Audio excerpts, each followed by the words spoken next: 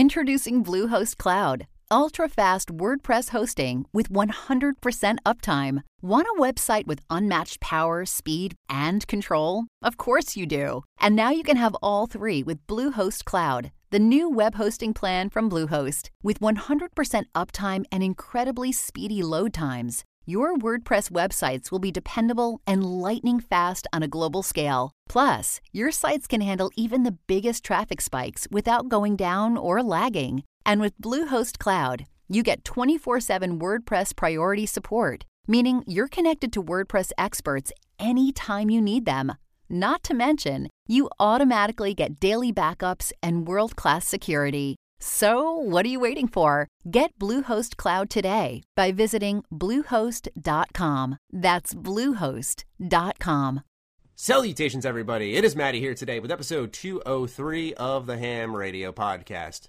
And it's me, Carrick, with ACG. Carrick, here we are. We are not live this time. It is just us in our little circle jerk here on Discord. And so, we got to go ahead and turn to the Discord later today for some questions. But anyways, just you and I. So you are stuck with me. No extra input. Anyway, we do hope you guys enjoy this fine episode on a Sunday, wherever you're listening. Thank you for choosing us as your podcast destination. As always, if you do want to support the show, since we're recording this offline, you can Flick a buck. Flick a buck. Fuck yeah, you can. So if you flick a buck on either Carrick or mine's Patreon, you not only help to keep the lights on, but in my case, and Carrick will get into his in a little bit, but you get Discord access, you get early podcast access, you also get exclusive Patreon videos. I'm starting a thing now where I'm going to be doing, in certain longer form videos, I want to do credits at the end to an extent. Scroll. Yeah, just like top patrons of the $15 and up tier. I want to give a little more value there, so I want to pack that in there. So yeah, we're doing awesome things. Actually, since I've joined Colin's Patreon, we've gone up about 15, which, I float around like 140, 130. So to see it jump that much has been great. So I want to thank everyone who did decide to flick a buck over on my Patreon. But Carrick, a little pitch on yours. What are you doing with your little business over there? You know what? We do pretty much the same stuff. I don't at this time do the private podcasts as of yet, but we are putting together something to replace. We do the patron podcasts, actually, so I guess we do those.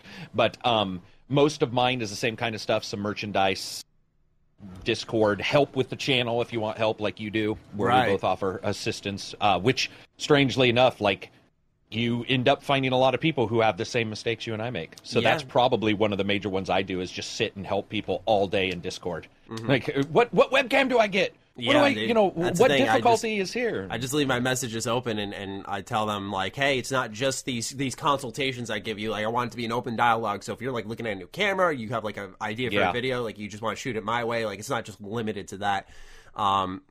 Yeah, man. And we do game giveaways too, both of us. And from you do yours way more frequently. Mine's like a once a month kind of thing. I just select a random patron and I just leave it at that, and we do a game giveaway. But it also highlights how few people check their messages on Patreon, because I've done 3 game giveaways and 3 people just didn't know, and I've like emailed them directly. I'm like, you won a free game. Hello. And like and I would get no response. I'm like, all right, it's on to the next one.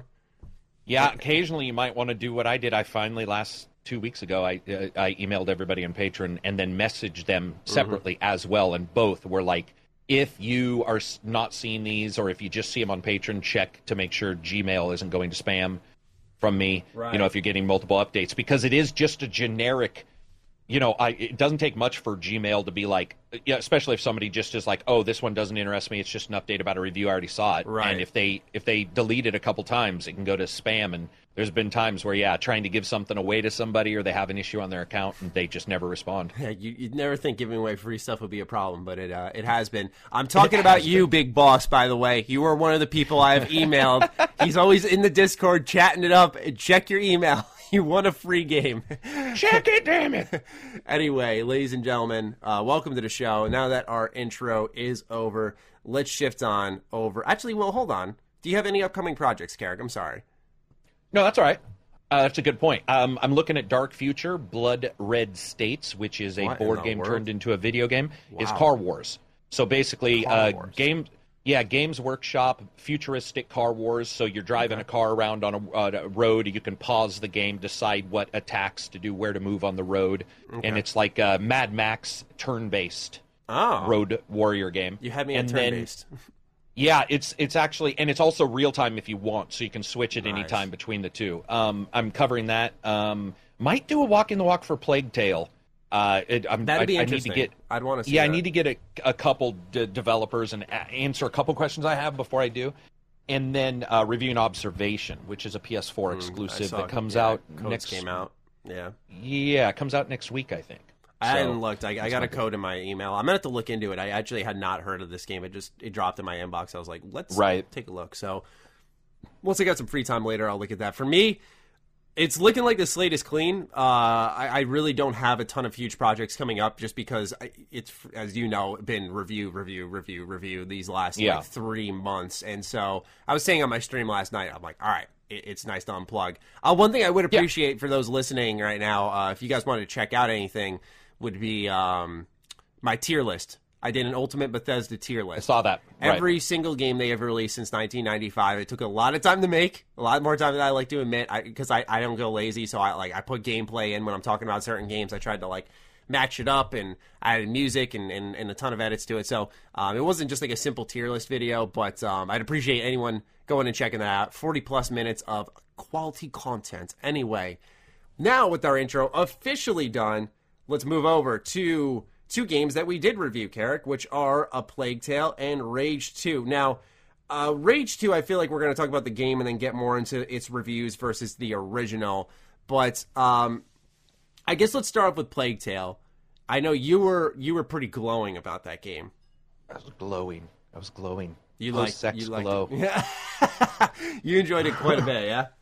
Well, dude, I didn't even remember it. And then you've played games with him, but Takedown in our Discord, he was like, hey, are you going to review this? And I was all, oh, yeah, I should probably check it out. We like Focus. I think they're pretty pro. They're awesome. Pro getting reviews despite maybe it not being good.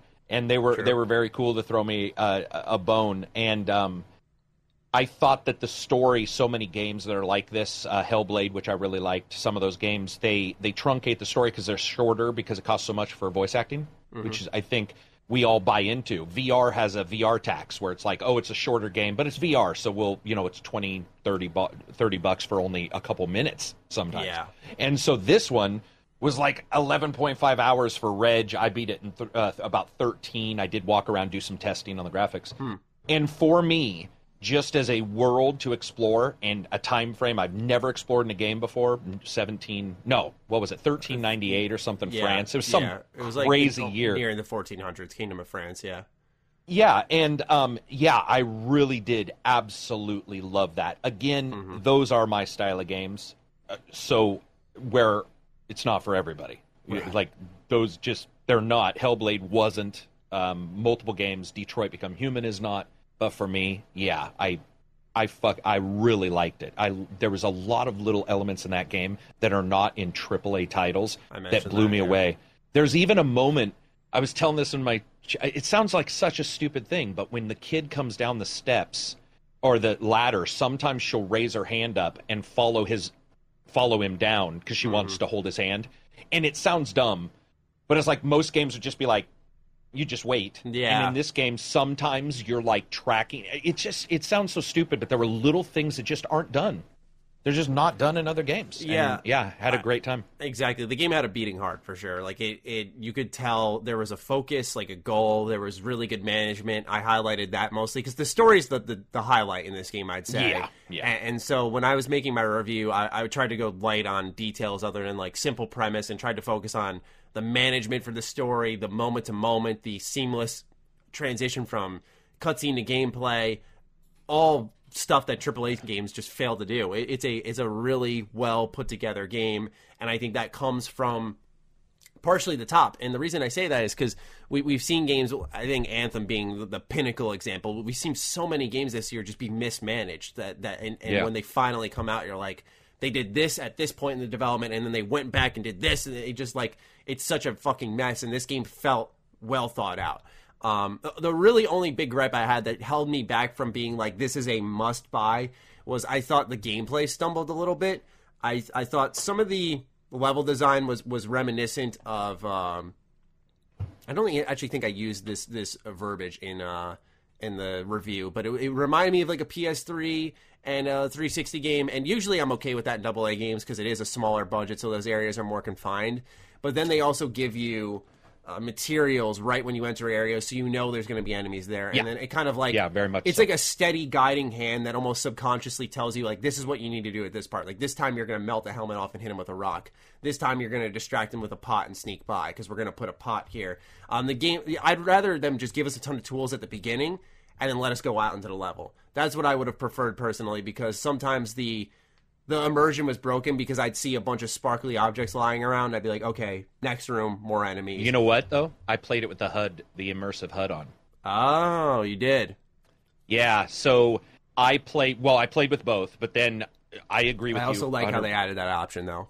Yeah, but I agree with you 100% that it is there to tell the story and the gameplay elements, other than a couple huge levels where you like come into a cornfield and you're like, oh shit, I can go anywhere. Fucking awesome level. Yeah, which was an amazing level and such a combo breaker, because it was like, okay, I know what I need to do. I know what to do. Oh shit. Yeah, and it's it big was like, now. what the fuck's happening? But I would agree 100%. I think if people are going to play it, it's just like we're going to talk about Rage 2. If you're going to play Rage 2, turn it on hard at minimum. Nightmarish, pretty difficult unless you've upgraded, but hard would be where you should start. And with this game, immersive HUD is where you should start. And then if you find yourself confused, turn off that and play, because the sparkling stuff comes back. And then you can identify what usually will be around in what location. But yeah, it force feeds you. It doesn't force feed you. I don't know what the term would be, but it lays the stuff there. I was going to say, it's like I said, I think it's almost like a subconscious thing. Like they just laid out there and they're like, this is what you're probably going to need. And you just assume like, okay, and it kind of, I obviously have control of my experience. I could have made, what's it called? Like the thing that you could throw and bring the rats onto a person. Yeah, right. I could have chosen to make that. Infernum or whatever. Yeah, I know what you're talking about. Ignifer was the one where you set stuff on fire. And I could have chosen to use those, but like when the developer clearly says, like, we're going to put this pot and this crafting material to make this helmet melting thing, you probably want to.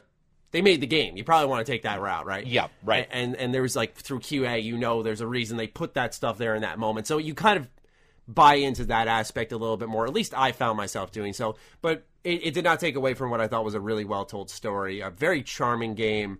I loved the bosses in this game. I loved the bosses. I did not expect, and they weren't amazing gameplay, I would say, overall, but I was not expecting the first one you meet, and it just, well, again, that's the thing the game does well. You think it's all about rats, you'll get to a place where there's no rats and it's all about people. You think it's all linear, you're going to get to these big locations and go, and I did not expect a boss, and since at that time you didn't have it, I didn't even have anybody to ask, if there was any. So you're just playing, and all of a sudden you're like, wait, what's happened? Like, everything switched. Little kids running around hiding, and you're like, whoa, fuck, this has changed.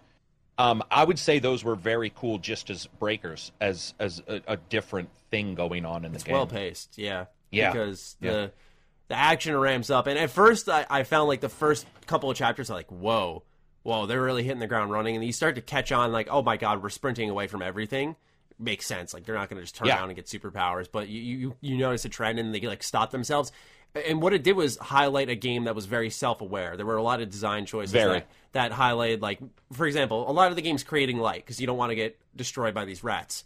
For those who don't know, the rats in this game they have like it's almost like a duality. You're able to use them as a really interesting weapon, but they're also the death of you if you get careless. Instantly. Yeah, instantly. By the way. Yeah, sorry. Like absolutely. Because if you stumble near them at all, they'll track into the light a little bit and be like, "Yeah, we're fucking coming for you, bitch!" Like, yeah, and it's if pretty one wild. gets a hold of you, you have like a millisecond to get back into the light before that it's game over. Yeah, and it instills one of the things I said is it puts a lot of vulnerability in the gameplay. You're like, "Wow, I'm weak unless I get crafty here."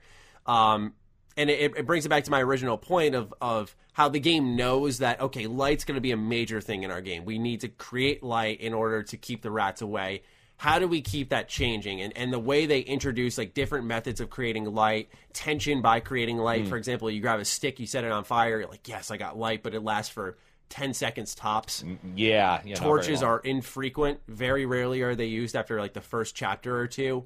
What else is there? The ignifer, the light rays. I mean, there's a lot of different ways to create it, and you have to be paying attention to the level. So it's really awesome what they did, because it shows that the developer tested it a lot, and it plays in a polished manner where you could tell it was tested quite a bit. I also think that it's probably one of the best. Luckily, I had a good chance to like fuck around and even joke in my review, but it's one of the first games where voice.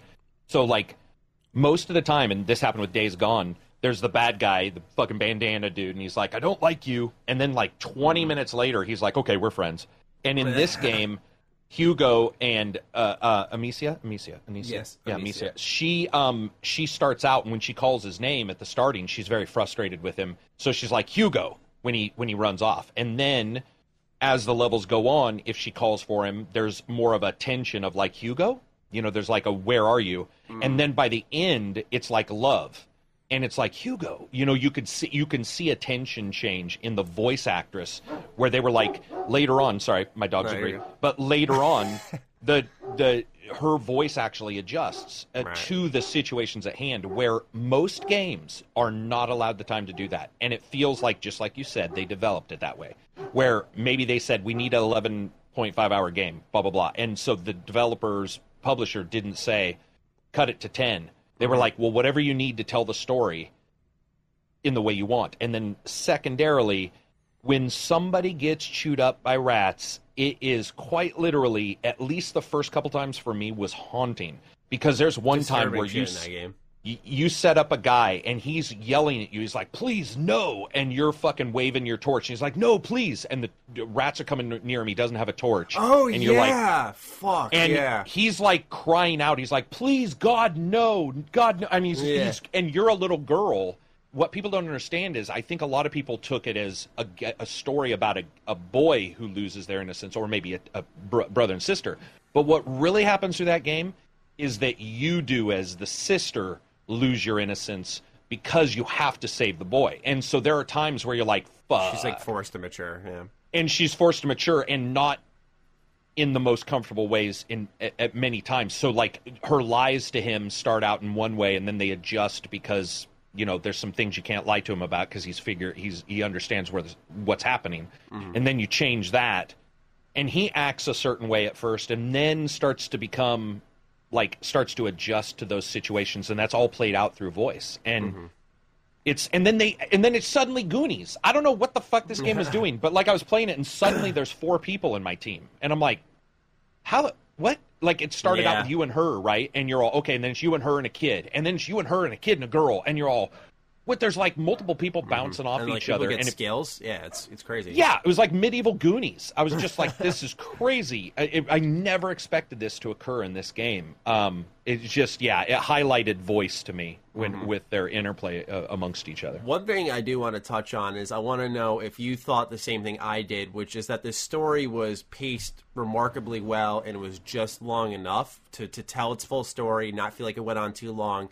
But did you feel like once the final chapters picked up that the gameplay really hit its stride because you got all the tools, the levels started to open up, there were a lot of ways to play around, and it almost ended too short for the gameplay to hit that point where you're like, yes, this is it. Because I finally, once I got my hands on all the tools, I was in love with the gameplay. I was like, yes, like everything I want is right here, and it just ends too short in that regard. But when it ended, story-wise, I was satisfied. I was like, perfect, this is what should have happened.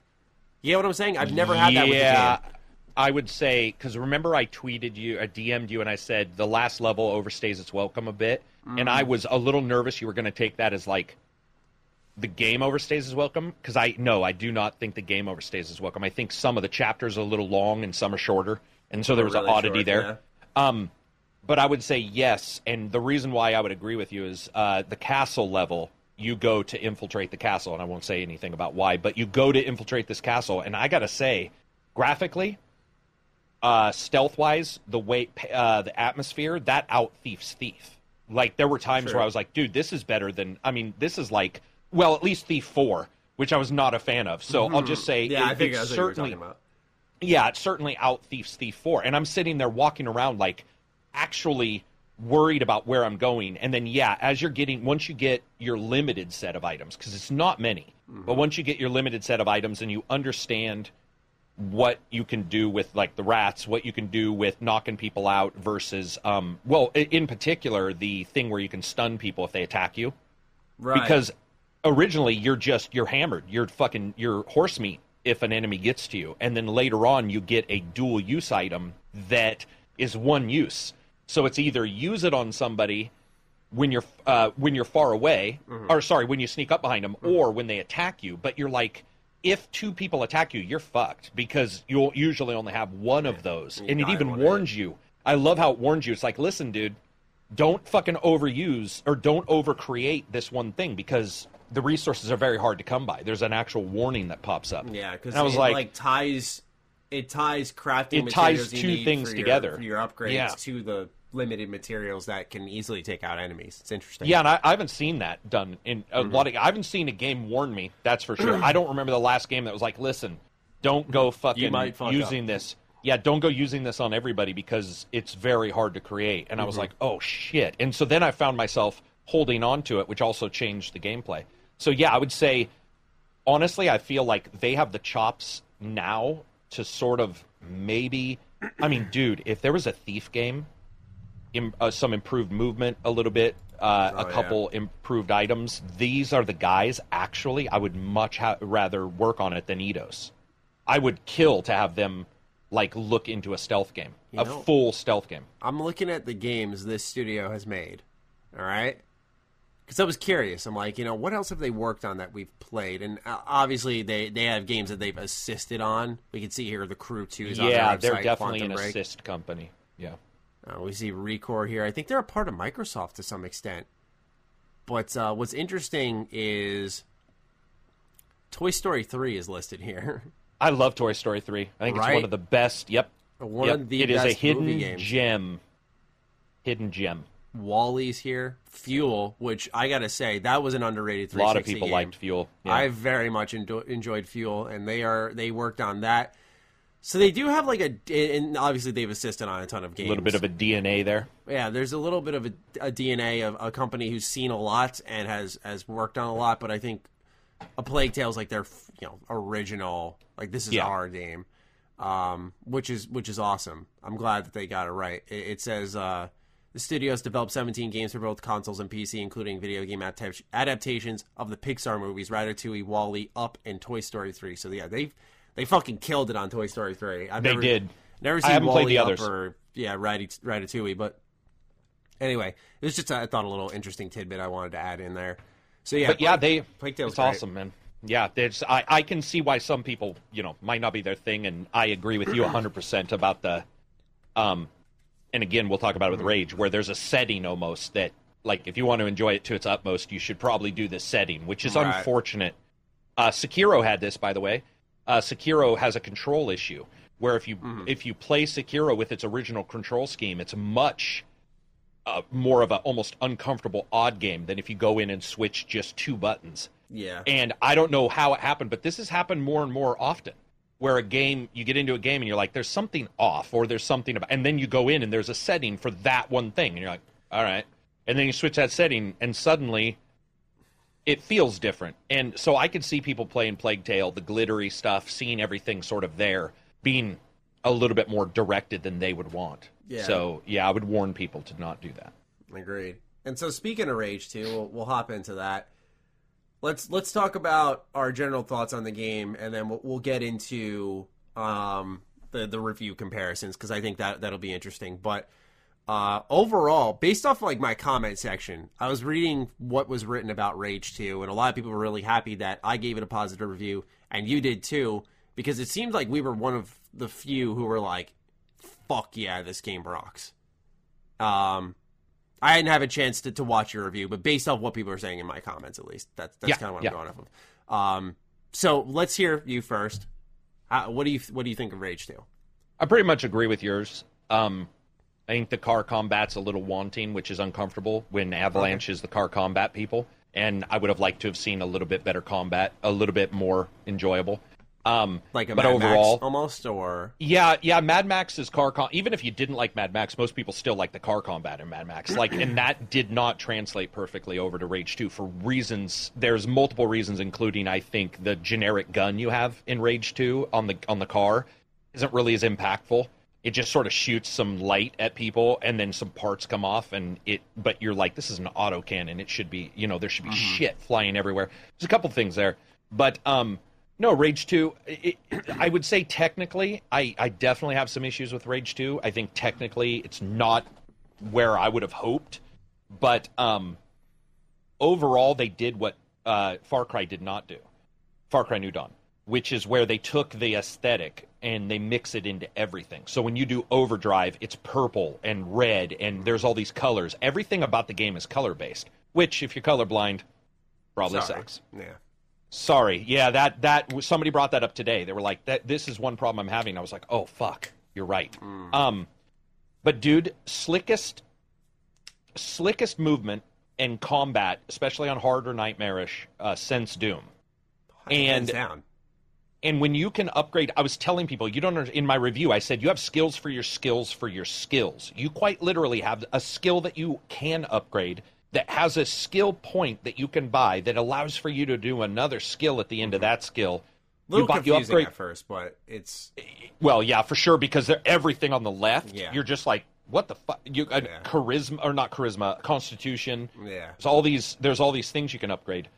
Guns, you upgrade the gun, but then you also can put a perk on each gun. Yeah. And you're just like... And then you can get a perk in a project that lets you reroute guns. It's like, oh, so I can change them. Yeah, you're just like, what the fuck? But overall, I would say it's not the greatest game in the world at all. I would say it's good. It's good. It's good. And I liked what I got to experience. I also did something most others didn't. I played a bit of the open world, then I beat it, and then I continued playing. And I personally feel this is exactly what happened with Resident Evil 2 in the remake. You have the decision to make at the starting of the game, Claire or Leon. My personal belief is if you play it out of order, it can feel weird. And multiple people I've talked to have said that's exactly how they felt when they played the stories out of order. With Rage 2, if you play a bunch of the open world with Rage 2, narratively, you're going to be like, I stole somebody's pants. Why am I a ranger? Why does anybody even think I'm a ranger? I literally stole somebody's pants off their dead body, and people are acting like I'm a legend. But when you beat it, you are a legend. You've done legendary stuff, and then the narrative in the world actually makes far more sense. And so I got lucky and did that. I know a lot of people don't like the story. I didn't like it. I didn't love it at all. Yeah, I thought it was the story was just like, what the fuck? But the gameplay and the moment-to-moment killing is phenomenal. And that's despite the AI not being the best. Okay. Because the AI is certainly not the best. I thought the AI did some cool stuff. Like, one of the guys with the swords cool stuff, can, but it's not smart. Deflect. Yeah, I get what you're saying. Yeah. I get what you're saying. Just for me, like, last night especially, I was playing it on stream, and the AI was giving me a tougher time, and they were doing some shit that I'd never seen before. I saw a video of one of the AI actually come back around the corner, catch a grenade, and throw it back at you and run away, which I thought was neat.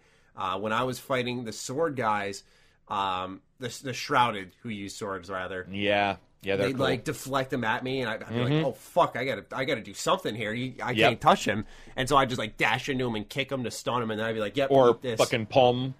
What's the one? The shatter. Shatter. Yeah. Yeah, man. For me, I sit on the fence of probably a more aggressively positive opinion, and it's not intentional. I just think the game is so fun though. And some people were like, why do you... Because I'm not huge on Doom, and I've shared that so many times. Like, I think Doom is a fantastic game, but I don't think it's, like, one of the best games ever made. And people will go, why? Especially if you think Rage 2 is so good, Doom should be even more up your alley.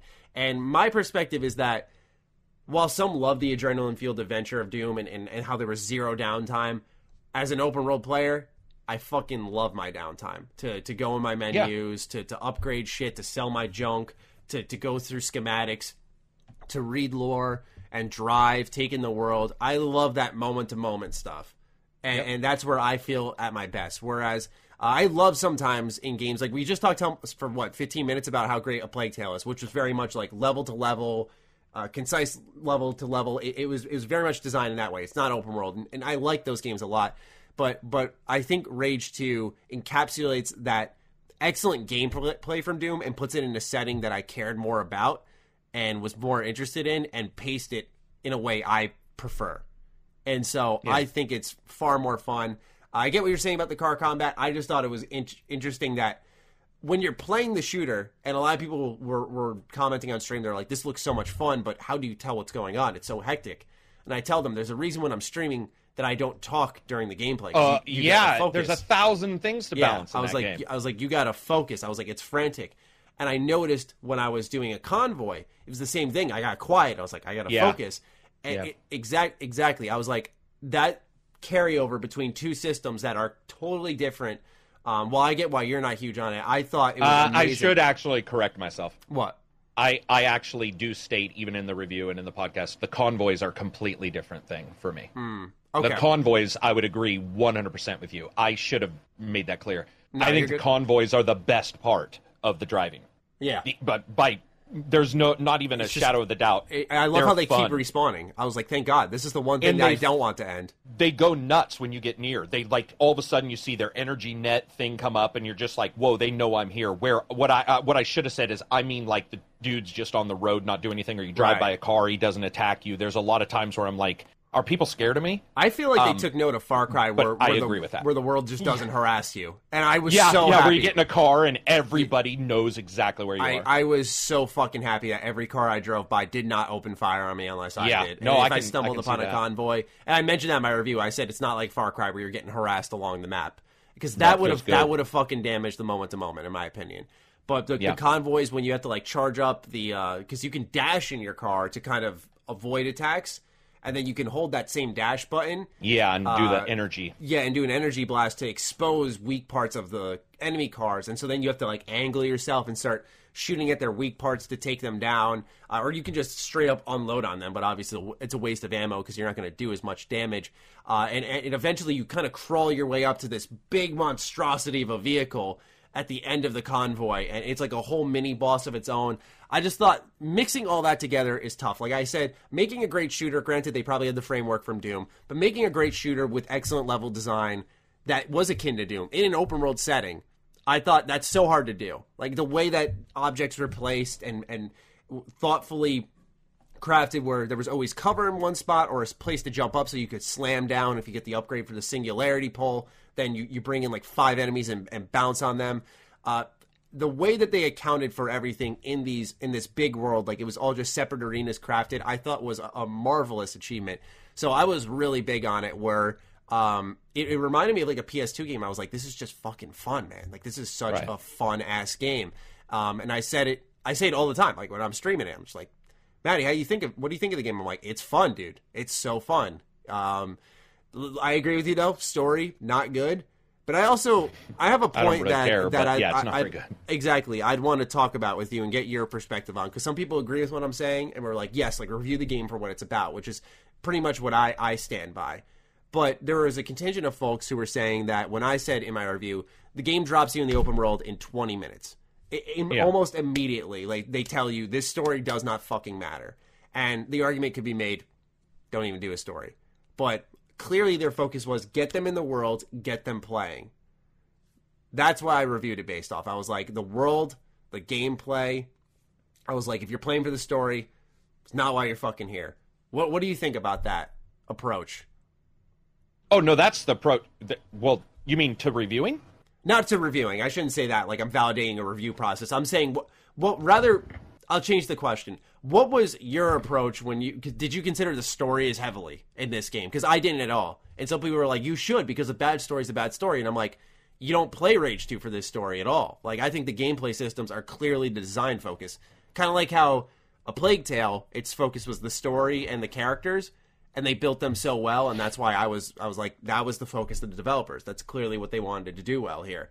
And they did it well, so that should be celebrated, and why I pretty much recommended the game if you had means, because it's a little shorter, so I wasn't like instant buy. And in the case of Rage 2, I was like, gameplay systems clearly the focus, thought it was done excellently. I was like, must buy. Well, I think it's a little disingenuous to. I think when people are dissing on the story, it's a little disingenuous to pretend that no gameplay occurs in the story. which it does. So when somebody says it's a bad story, the cutscenes might be bad, the plot might not grab you, but that doesn't even mean it's a bad story. I've had games that are considered masterpieces where the story doesn't grab me. Is it bad? I don't know. It didn't grab me, and I can explain why. But I'll say I rated the game a buy because of the fun factor. Like I just said, it has its issues, but it's fun enough that I have no problem paying what I paid for it. Like, none. Because I buy it, even they gave me the code, and I'll just go pre-order it. I don't feel like I lost any money. So no, I would say you and I agree. I would say I was getting to the point to where I was going to say I also think it's disingenuous to pretend that every game has to be identical. And so it's like, if it does have a bad story, okay, what elevates past the bad story? The gameplay. Right, and that's the approach I had. Yeah, so I do break it down where you don't break it like I do with a category where I'm fun factor, but the reason why I do is because I like to explain that very clearly. That if it has technical issues or it has this or it has a bad story, fun factor, and then I try to describe the juice. Like, what is it that you said actually a couple of weeks ago how that's like your most important thing, like the fun factor. Is a game fun? Yeah, as a game fun, because to me it is a game. And I even described in Plague Tale, I said, listen, this is not the type of fun most people will get from a game. To me, it was a satisfaction. It is a different type of fun. But for Rage, no, I agree. I think that when it comes down to it, I get where somebody's coming from. Bad story is bad story. Sure, but bad story is bad story. Is it still fun? Oh, yeah, it's a fucking blast. And then also during those story moments, and everybody will always pretend this doesn't occur, and I don't know why, and it's a little creepy at times.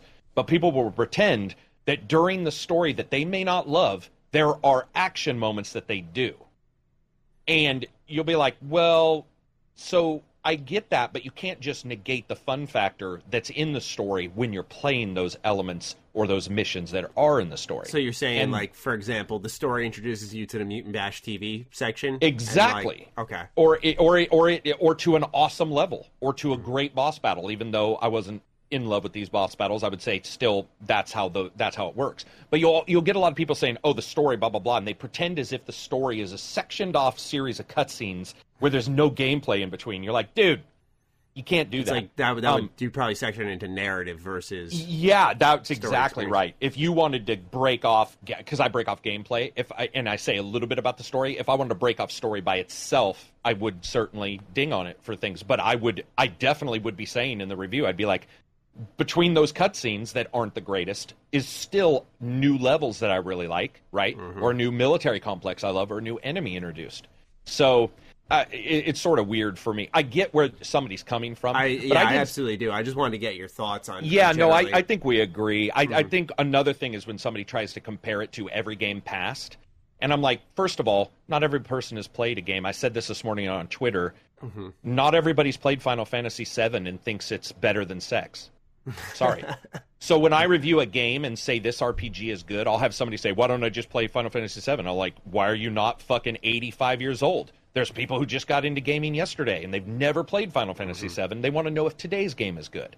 So when you're looking at Rage, you're usually identifying it as today's game, and then you'll draw comparisons because that helps people. Comparisons help people. Yeah. But you get too comparison heavy, and then it can be a little it can be a little odd, because then you're saying you need to have played all these other 10 games to like review or talk about this one, and that's not realistic.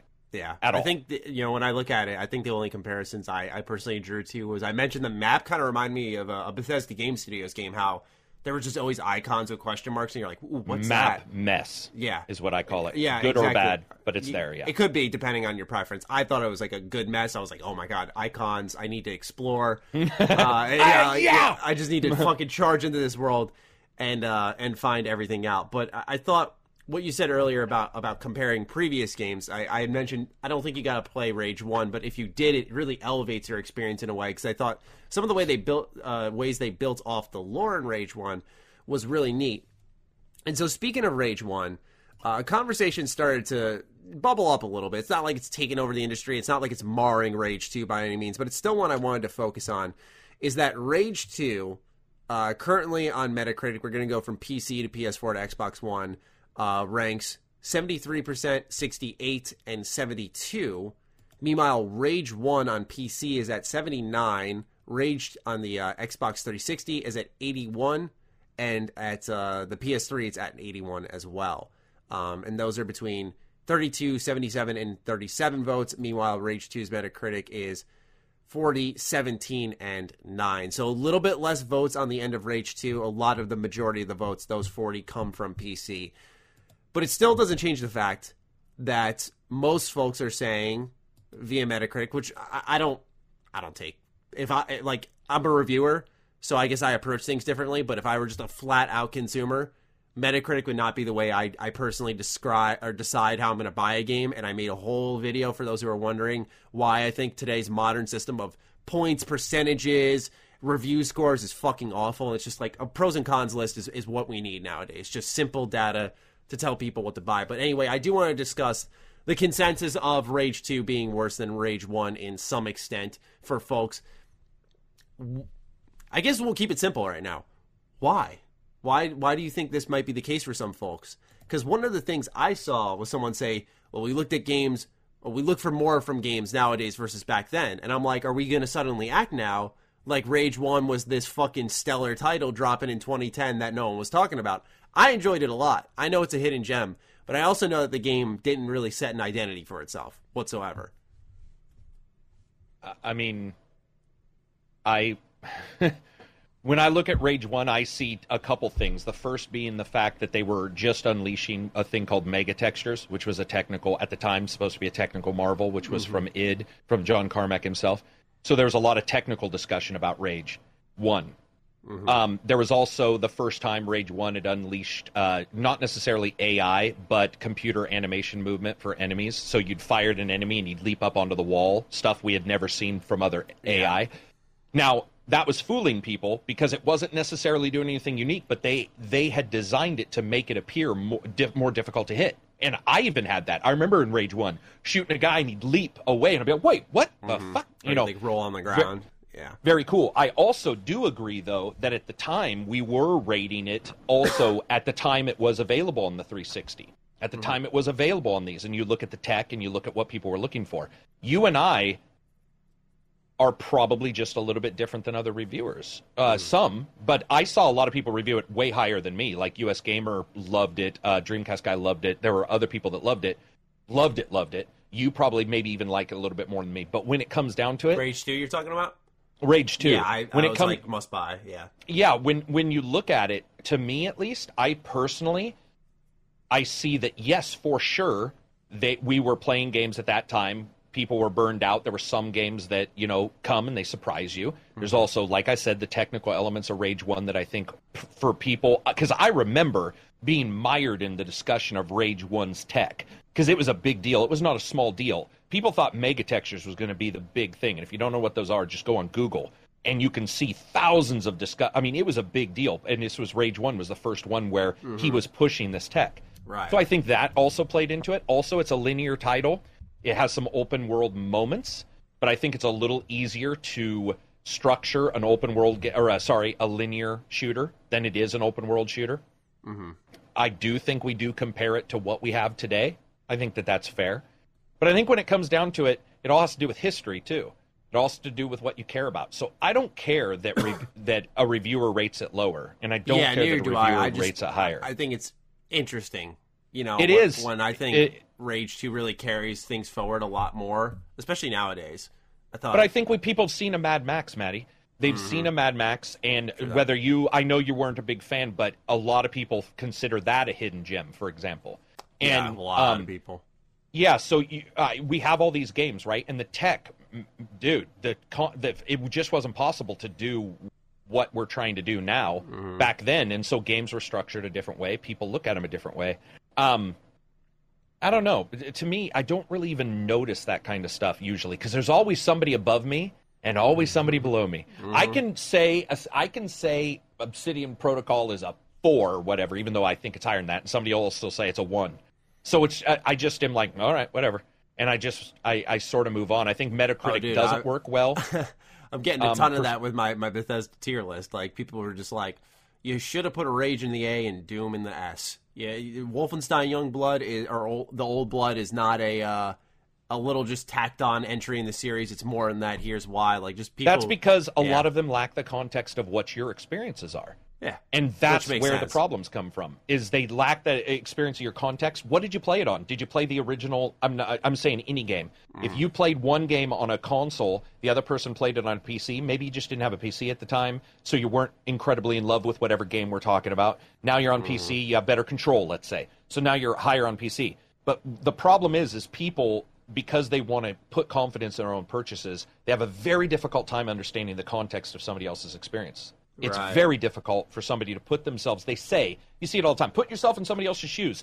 That only works until the person becomes inflexible doing it. And that happens fast. And it happens whenever disagreements occur. And so to me, your list is your list. It makes sense in the context of the experiences you had, which are objective, but also, depending on what we're talking about, fun factor, for example, subjective. And I don't know. I never get caught up in this stuff. I think that Metacritic is dangerous for a couple reasons. Most likely because some of the games that get horrible scores, I'm like, But I use the entire score range, too. I don't touch, which means literally $0. Yeah. And then I have, wait for a sale, and then wait for a deep sale and wait for a sale, which are bigger categories, because we're talking about money. When you go 1 to 10, also, I'm going to be honest, I think people are just using the score better now. That's the honest truth. I think people are starting to use the entire score range, and that's why the scores are getting a little lower. And I celebrate that. I celebrate that people understand that the number 2 fucking exists. I was going to say, there was a stretch of time, I think it was around, I want to say 2015 or 16. Whenever Phantom Pain came out, it hit me. I was like, every game's getting a 10 lately. A 10. Yeah. Exactly, dude. IGN gave PUBG a 10. Right? So to me, exploring exploring the more flexible. Also, I would say this: most of my favorite games, if you looked at Metacritic, most of the games I think are amazing, and I would consider that most of us all talk about as a hidden gem or a gem, are in the 80 to 60 range. And I actually believe there's nothing wrong if those had been down to the 50 or even 40 range to 80, because that doesn't mean it doesn't mean anything other than that score is being used right now. It's just like 1 to 10 needs to be used far more than it is. Yeah. Oh, okay. Here's a fucking great example. Death Row on the original Xbox sits at a 79, and I think that's one of the most fun fucking games ever. Yeah. That's that game I told you about. That's like a fighter. Yeah, with the rappers. Yeah, no. That's that's Def Jam. Oh no, you're right. I did this last time we talked. Yeah, until you sent me the link. Yeah, you're right. It's described as a brutal fighting sport where only the toughest and fastest players are victorious. Death Row combines the fast gameplay of third-person action games, the intensity of fighting games, and the cooperative team play and gritty roughness of rugby. But you throw it's like a futuristic game, so you throw like a disc into a tiny little fucking portal, and you get points for it. One of the most fun, unique creations, and it would thrive if this game came back. It would be so popular. Here's another thing that I think really it makes people uncomfortable, so they don't want to talk about it. There's a subjectiveness to the fun factor. The You Just Guys, a funnest game. You know, you had a blast playing it. It's easier to describe things technically because it's more comfortable, because you have a line. You can say this resolution is 720p back in the 360 days. Let's say this resolution is 720p, so it sucks. So the game just sucks. What I find really weird, though, is you do also get the people, or not weird, but something that should be taken in consideration. For example, is a very good example, Days Gone. Days Gone just released patch 1.8 today. And they themselves list all the problems, and at the very end say, we have decided to stop doing smaller patches so that we can concentrate on performance. That is from the developer themselves. And I will still have people telling me that they've never, ever had a performance issue in that game. Mm-hmm. So you have one of two ways. One, they don't notice it. Or two, they do, and there's another reason why they're saying that. There's really only those two. And I think that that's an objective thing that bothers some people. So the subjective stuff starts to come up. things start getting weird, reviews start going weird. I mean, I've seen people not even talk about fun factor in a game. They just talk about, like, the stats. Look at IGN. It was one of my old complaints about IGN. They'd have a 2-minute review on Witcher 3 or something. And you'd be like, how the fuck? Yeah, that's impressive almost. And it's just, in a way, I should be like, congratulations on 1.2 million views for not, and it wasn't that one. There was another one that they did 2 minutes and 14 seconds, no lie, for a review. That's actually where my tagline comes from. Assassin's Creed game. It was something it was crazy enough that's where my tagline comes from. Right. Where I was like, enough is enough. But I think these scores and stuff like that, it's why I use OpenCritic, because OpenCritic tracks YouTubers versus Metacritic, which doesn't. OpenCritic usually, because it tracks those, it also tracks by, which is not a score from me. So they track it so you can still see the verbiage. So instead of Metacritic, which is just numbers, and IGN is weighted, by the way. So if IGN rates it lower or higher, it'll go up more or less on Meta, where on OpenCritic it's all 1 for 1. As it should but I be. think That's crazy. I think those are a little dangerous. Not dangerous. I think they should be used as information tools, but not the sole ones. Yeah, I mean, I get why people, for example, I want to make this clear, and I should have made it clear initially. I get why someone wouldn't like Rage 2. So do I. Its world may not call out to them. They might just go, ew, first-person shooter, whatever. It's too frantic. I feel like an idiot. Like, story sucks. You know, I could see why. Uninspired world. Car combat doesn't suit me. There's a list of reasons I get why, and I don't want to take away from anyone who doesn't like it. I guess more so, it reminds... Sometimes we'll see a game come out like Rage 2, which I think will carry it forward in many ways. And it's very rare nowadays. You know, once again, this kind of goes in contrast with the game we just talked about, A Plague Tale, where so many games are very story-centric. They have some nice gameplay systems, but overall it's about delivering that story. And sometimes, very rarely, we see a game that's just about fun. And so I personally am like, I'm not saying everyone's got to share my point of view, but I like the idea of celebrating a game for strictly going for fun. You know, yeah. It's like what we did with, and not that it doesn't happen. It's like Rocket League. It's a game purely fun based. There's a competitive element to it. It's really intense, but it is a very fun game, and it wasn't built around storytelling, universe building, all that shit. I could say the same thing about Overwatch. While it has its own separate lore, when I used to play it in its heyday, fun game. Strictly why it won my Game of the Year in 2016.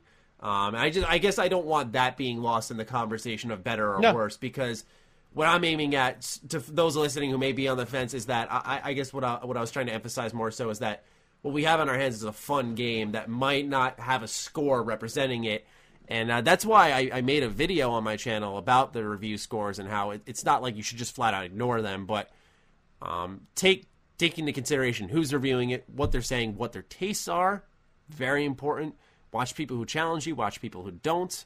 All that stuff, I think, is very important. Also, look at Days Gone. It got rated quite low. And I think a lot of people, it's selling very well, and a lot of people like it. Some people don't, for sure. I think it sold more than God of War in Japan.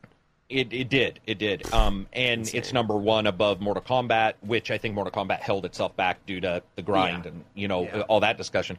But it's really not that surprising to me. And, I mean, I don't know why it is, because you will get people who are, shocked. Mm-hmm. But what's weird to me is I'll say, somebody will be shocked at me, for example. They'll be like, I can't believe you didn't agree with whatever game review I agreed. And I'm like, you do need to realize that the very first word in all of my descriptions is independent game reviewer. I'm not a part of IGN. So if IGN scores something a certain way, I could score different, or we could agree. That's what independent game reviewer means. Yeah. That's also what IGN means when they have 4 reviewers for games. Those reviewers will think of different games in different ways. There's a reason why podcasts exist. Kind of Funny Games, that's all they do, is they all sit around and argue about the same game. And they don't even agree. Right? So to me, there's nothing wrong with that. But it is weird. I think these numbers cause people to draw a line in the sand. And it's like... I don't think there's an example of any person listening who cannot tell me a game that they have disagreed with the majority on. And I don't think there's anything wrong with that. And there's certainly not something wrong with them disagreeing with you because you like a certain game, me because I like a certain one or dislike it, as long as context is drawn. I think most of the time we do that. But sometimes you won't. I mean, sometimes you just won't hit it for somebody. But I don't really even look at Metacritic. I didn't know what it was rated until somebody in Discord was like, dude, it's rated low. A YouTuber no, I know, and we have the discussion. Yeah, they put it out, and then they were like, I can't believe this is scoring considerably worse than Rage 1. I was like, really? Like, how long is this? Like, hyperbolic? Yeah, that's and sort I of looked and I was like, I was like, oh, wow. Like, it is by a decent amount. And I think Rage 2 offers a lot for what modern gamers have dug for years. But maybe it's on the tail end where people are getting open world fatigue. It'll be an interesting conversation to see develop. Apocalyptic fatigue.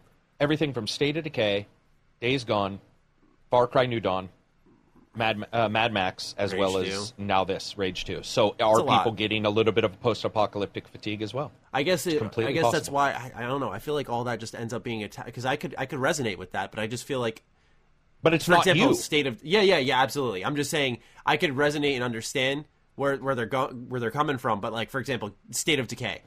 I think it was so buggy, its price point, and it's obviously a lot better now, but I'm saying its price point and its gameplay systems, some of its tension in the looting, it's just fucking awesome. And a lot of companies don't take price in, Maddie. The number of people I know who, when I say it's 40 is different than 60, people are like, oh, I didn't even think about that. And I'm like, wait, aren't we the community that talks about Humble Bundle all the time and getting things on sale? How can you not discuss that in a review? And I've even seen huge review podcasts. I don't consider stuff like Humble Bundle because I feel like that fluctuates. No, but I consider the day and date purchase for whatever it costs me on the day of purchase is how I rate the game.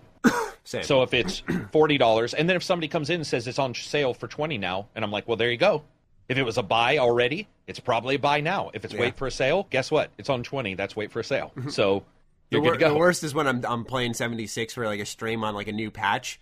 And I clearly said, like, avoid the game at all costs, even if it's at $10. And people come in and go, hey, Maddie, should I buy the game yet? I'm like, no. Nothing's changed. Yeah. Unless something has drastically, and I've certainly had that. I think overall, you just have to. Context is king, and a lot of people don't want to draw it. It's an uncomfortable conversation to have. Let's be honest. Not everybody loves to discuss stuff. They don't have a lot of money, maybe. And they want the line drawn in the sand because that $60 matters to them. It's why we buy the games, because $60 matters to us. These are precious Some people don't buy the games. And I do believe that does slightly also alter somebody's rating. If they're not buying the games, I think that does at times slightly alter some of the scores we see. Right. I don't know how much, but I feel that that's possible psychologically. All right. Well, an interesting conversation there. And now we'll head into the news. Yes. Longer show this time around, probably. Anyways, ladies and gentlemen, let's get started with... I'm trying to do my timestamps on the phone this time around. Not the best idea. I'm just way better with handwriting it. Sony and Microsoft have teamed up. Yes, those of you who have clung on to your precious consoles in trying to swear allegiance have now been betrayed by your very leaders. So, this information comes from PCGamer.com by Andy Chalk. We're going to read through this nice little article here. So let's get started. In what may be one of the most unexpected team-ups since Archie met the Punisher, I like that reference, Sony and Microsoft have announced plans to form a strategic partnership through which they will collaborate on the development of cloud-based technology to support their game and streaming services. So this isn't, ladies and gentlemen, like, oh, there's Sony and Microsoft. This is our Sony and Microsoft who works on games. Sony is a creative entertainment company with a solid foundation of technology. We collaborate closely with a multitude of content creators that capture the imagination of people around the world through our cutting-edge technology. We provide the tools to bring their dreams and visions to reality. For many years, Microsoft has been a key partner for us, though, of course, the two companies have been also competing in some areas. I believe that our joint development of future cloud solutions will contribute greatly to the advancement of interactive content. The partnership at this point is strictly a memorandum of understanding, which the companies said will enable them to explore the potential use of Microsoft's Azure data centers to support Sony's online services, which is awesome. We'll get into that in a little bit. As well as joint development of new hardware and AI technology. More long-term, the announcements suggest a mix of Sony's hardware, cutting-edge image sensors and semiconductors, and Microsoft's Azure AI and cloud technology. The parties will explore incorporation of Microsoft's advanced AI platform and tools in Sony consumer products to provide highly intuitive and user-friendly AI experiences. Sony's always been a leader in both entertainment and technology, and the collaboration we announced today builds on this history of innovation. Game consoles typically fall outside of our purview, but the potential impact of this partnership on gaming as a whole, through advances in streaming, AI, cloud technology, and the promise of better development platforms for content creator community is enormous. Predictions of the final console generation have been kicking around for years. Ubisoft CEO Yves Guillemot, I think it is. Guillemot, yeah. Said last year that he thinks the next console generation will likely be the last, but this may be the biggest step yet towards making that outcome a reality. So great write-up by Andy. Thank you for that wonderful article. For me, what stuck out the most was knowing that Sony will be taking advantage of Microsoft's data centers to have better online services because they fucking suck. What do you think overall, though, of this write-up and some shocking news this week? I was here when Nintendo and Sony almost released the same console. So to me, it's not surprising. Right. I mean, the streaming service, they only have Amazon and Google to go against. Take-Two announced yesterday that they were supporting Stadia completely in all their new future games. So I believe that there was almost nowhere to go. Sony has all kinds of issues. Sony banked a couple $100 million in OnLive as well as Genki, which were both streaming services, and neither worked out. And they have issues galore. Necessary evil for them, I feel. Yeah. So for Microsoft, I do feel that overall it's not as big of a deal as people think. I was joking in my Discord yesterday that what if Microsoft said, hey, we'll help you out, but the next big exclusive like Horizon Zero Dawn is on both systems or something, But it was more of a joke.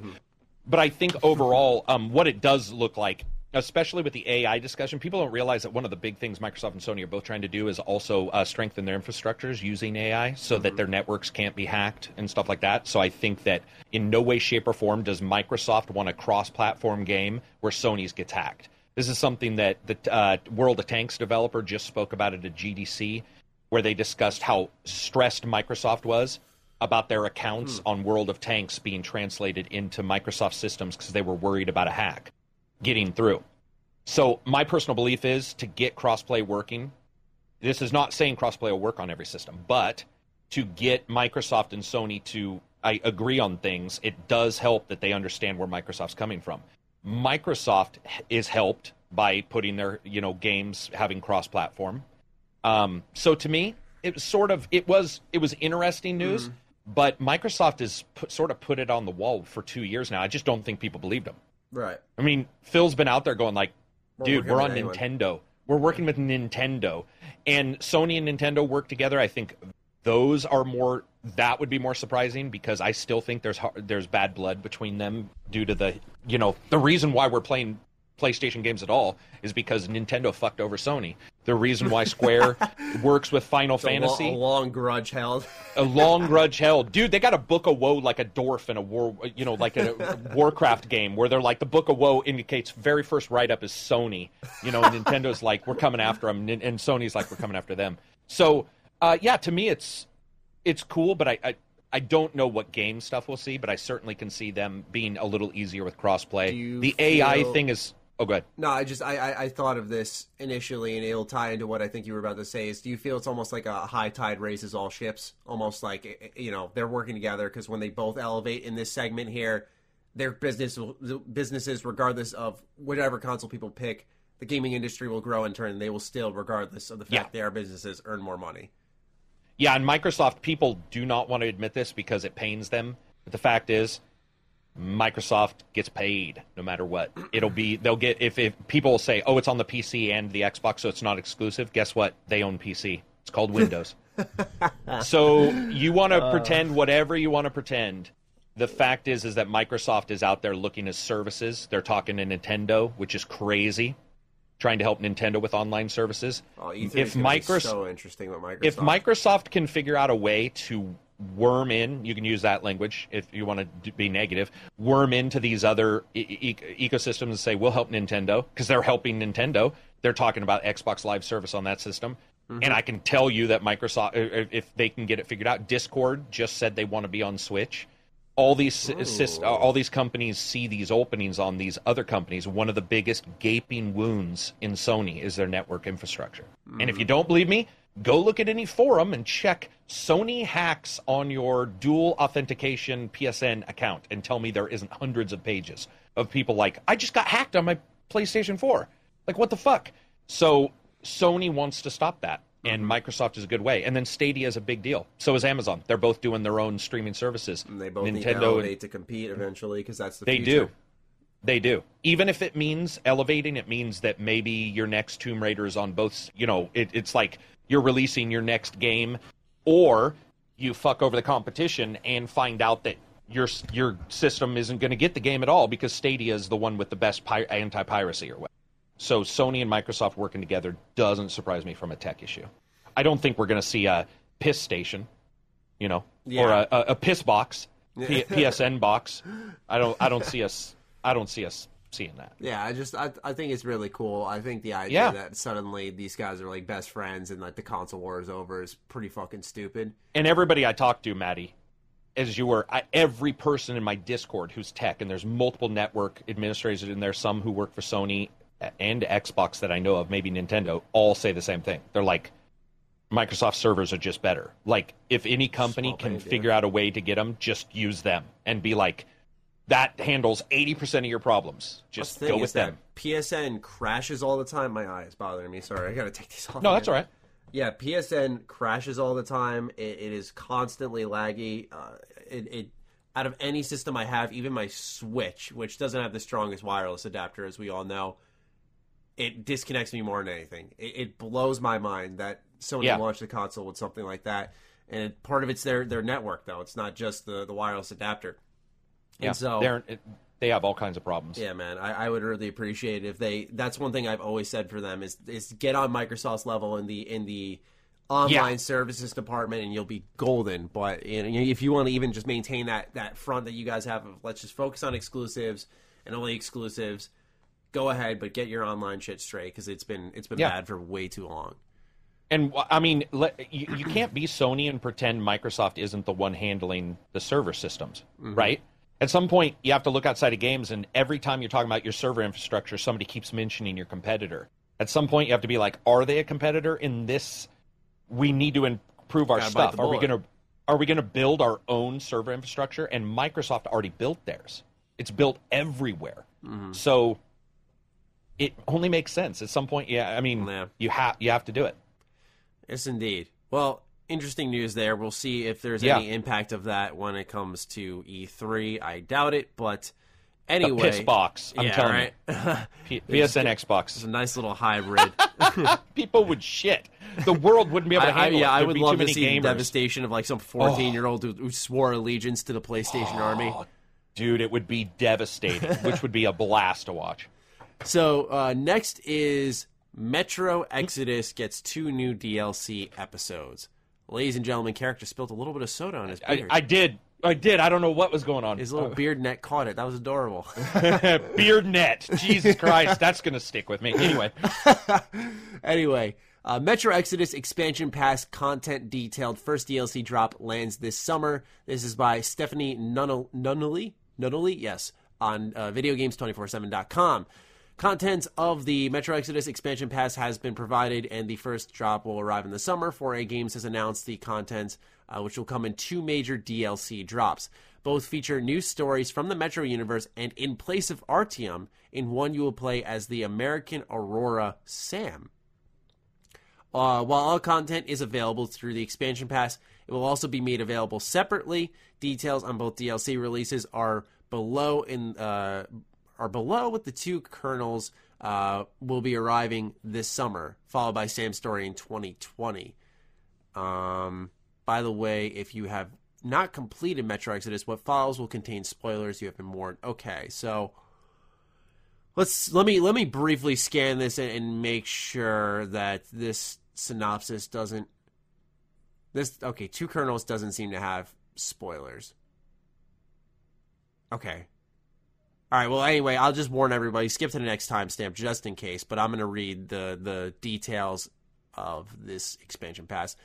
All right, so 2 kernels summer Colonel Klebnikov is below the surface of the ghost town Novosibirsk, and, and is on a quest to find his home and his son Kirill in time for New Year. But between the mud obstructing the tunnels and the intensifying attacks by mutants, things aren't going so well. Plus, the ecological material which protects the population from radiation is scarce. The two colonels will also feature a new weapon, the flamethrower. Next is Sam's story, early 2020. The second piece of DLC, Sam's story, is the new sandbox survival level based on Vladivostok. Sam is a U.S. Marine stationed at the Moscow embassy before the bombs were dropped. He wants to return to America, where he hopes to find his family alive. The prospect seemed impossible, but when he and the other Spartans discover Moscow is not the only city left alive after the war, holding out hope doesn't feel so foolish anymore. In his quest to head home, Sam makes his way to the remains of Vladivostok's harbors, only to find his surroundings far trickier than expected. It's available for pre-purchase now for $25. I'm going to be honest with you, man. None of that sounds interesting to me. Did any of that catch your interest at all? It's not that caught my interest, it's that I didn't know there was this DLC coming. I wasn't tracking it. Mm-hmm. So I'm interested only because of that it might be something good, not necessarily anything in that press release. It's just like, oh, but that's it. Not, oh, that now sounds interesting. So yeah. I'll have to see, like, as somebody does a preview, more of what it offers. But none of that really sounds super catchy. Yeah, and part of it's probably because I wasn't a huge fan of Exodus. I've talked about it a lot on the podcast, but its story didn't really grab me at all, and its characters certainly did not. I liked when the gameplay sent us into more, and this kind of contradicts what I was actually, not contradicts, but it's against what I said earlier about Rage 2, so it just goes to show certain games function better in certain surroundings, and Metro is one of those games that's better in the more confined setting, and when it opened up, it worked in some ways, but it started to feel like a Far Cry game, which, I just wasn't huge on. So, seeing more DLC, especially that takes place before all of this, it shows that they didn't have much places to go narratively until the next official game, which is all the more reason why I'm like, I'm not interested. We'll see, though, if that turns out to be anything worth paying. Yeah, I mean, I've been wrong on preview. You hear something, you're like, Prey 2, or not Prey 2, but Prey's DLC. Yeah, Moon Crash. Right? Like, when people talked about that, I'm like, all right, okay. Like, I didn't really, and in fact, I was the opposite. I was interested in the VR. The VR turned out to not be good, but the actual DLC I did not think was going to be good turned out to be awesome. Yeah, when you heard procedural generation, for me, that was an instant turnoff. But it kind of turned my opinion on it, where I was like, oh, procedural generation could be really good outside of Minecraft when I was 13. Yeah. So, yeah, true. We'll see, man. We'll see. Anyway, flying through the news here just because we do have a lot to chip through. We're going to head over to Wolfenstein Youngblood, which will be borrowing elements from Arcane Studios. I thought this was really interesting, as we've talked a lot about Bethesda content in the past, but also I think Youngblood's an interesting case. This is a $30 game that is coming from Bethesda. It's co-op. It's one of those buy one copy. If you get the deluxe edition, which is $40, you get another code which goes to a friend. So pretty much you split it 20-20. Right. And you get a what looks to be a pretty solid game, albeit some really odd writing based off the trailer. So anyway, let's get into this write-up. This also comes from PC Gamer. Vicky Blake has the write-up for us. So, Wolfenstein Youngblood will be the first game in the series to offer open-ended levels that can be played in multiple ways. Talking to executive producer Jerk Gustafson, official PlayStation Magazine revealed in its June 2019 issue that while the campaign is lighter in both tone and campaign length, which was to be expected for its price and its offering, developing the game alongside Dishonored developer Arcane Studios means that the amount of gameplay time is greater because of its open-ended structure. I think players will see a lot of similarities to level design in the Dishonored games, so in that sense, it can be a little bit different as an experience, but it can be for the benefit of the game, especially when it comes to finding different ways of approach in a combat scenario or a mission in general. The open-ended structure and co-op aspect have made it a little more difficult when it comes to the narrative, but we do think we have a strong story. Obviously, you're not going to say, well, it fucking sucks, but at least we got these cool levels, right? But it's quite different from when what we have done before. It's a bit lighter, not only in tone, but also the amount of content. Okay, so they kind of rehash what they just said for an extra paragraph. Players will be able to stay in the game for a long time, he added. We'll add additional side missions and new challenges once the campaign is completed. There will be a lot more activities and side missions that you can do in Wolfenstein Youngblood than in previous Wolfenstein games. Well, previous Wolfenstein games didn't boast much content, just the story usually. There were some like little objectives you could do on the side, and obviously there was the Enigma system in Wolfenstein 2. Anyway, I thought this was really awesome because I think Arcane Studios is arguably, would I go this far with this hot take? I'd say like the best level designers in the industry when you look at Prey, Dishonored. So seeing that they're going to have an effect on Wolfenstein, which you could see in 2 where they gave you the suit where you could shrink down and crawl under stuff or use the stilt and go above things, or you could, I think, sprint through enemies. There were like 3 different options. You could tell Wolfenstein was heading in that route of more gameplay freedom whilst trying to remain narratively focused. So I love the idea of seeing Arcane get their hands on this game a little bit more alongside Machine Games. What are you thinking with Wolfenstein? Do you think open-ended level design is more appealing to you, or would you like a better narrative? Do you feel a little bit, though, just a little bit, by the way, but a little bit that the last Wolfenstein had, a sort of a touch of this? That's what I was saying with the suit. I thought it kind of introduced that, and some of the levels supported it.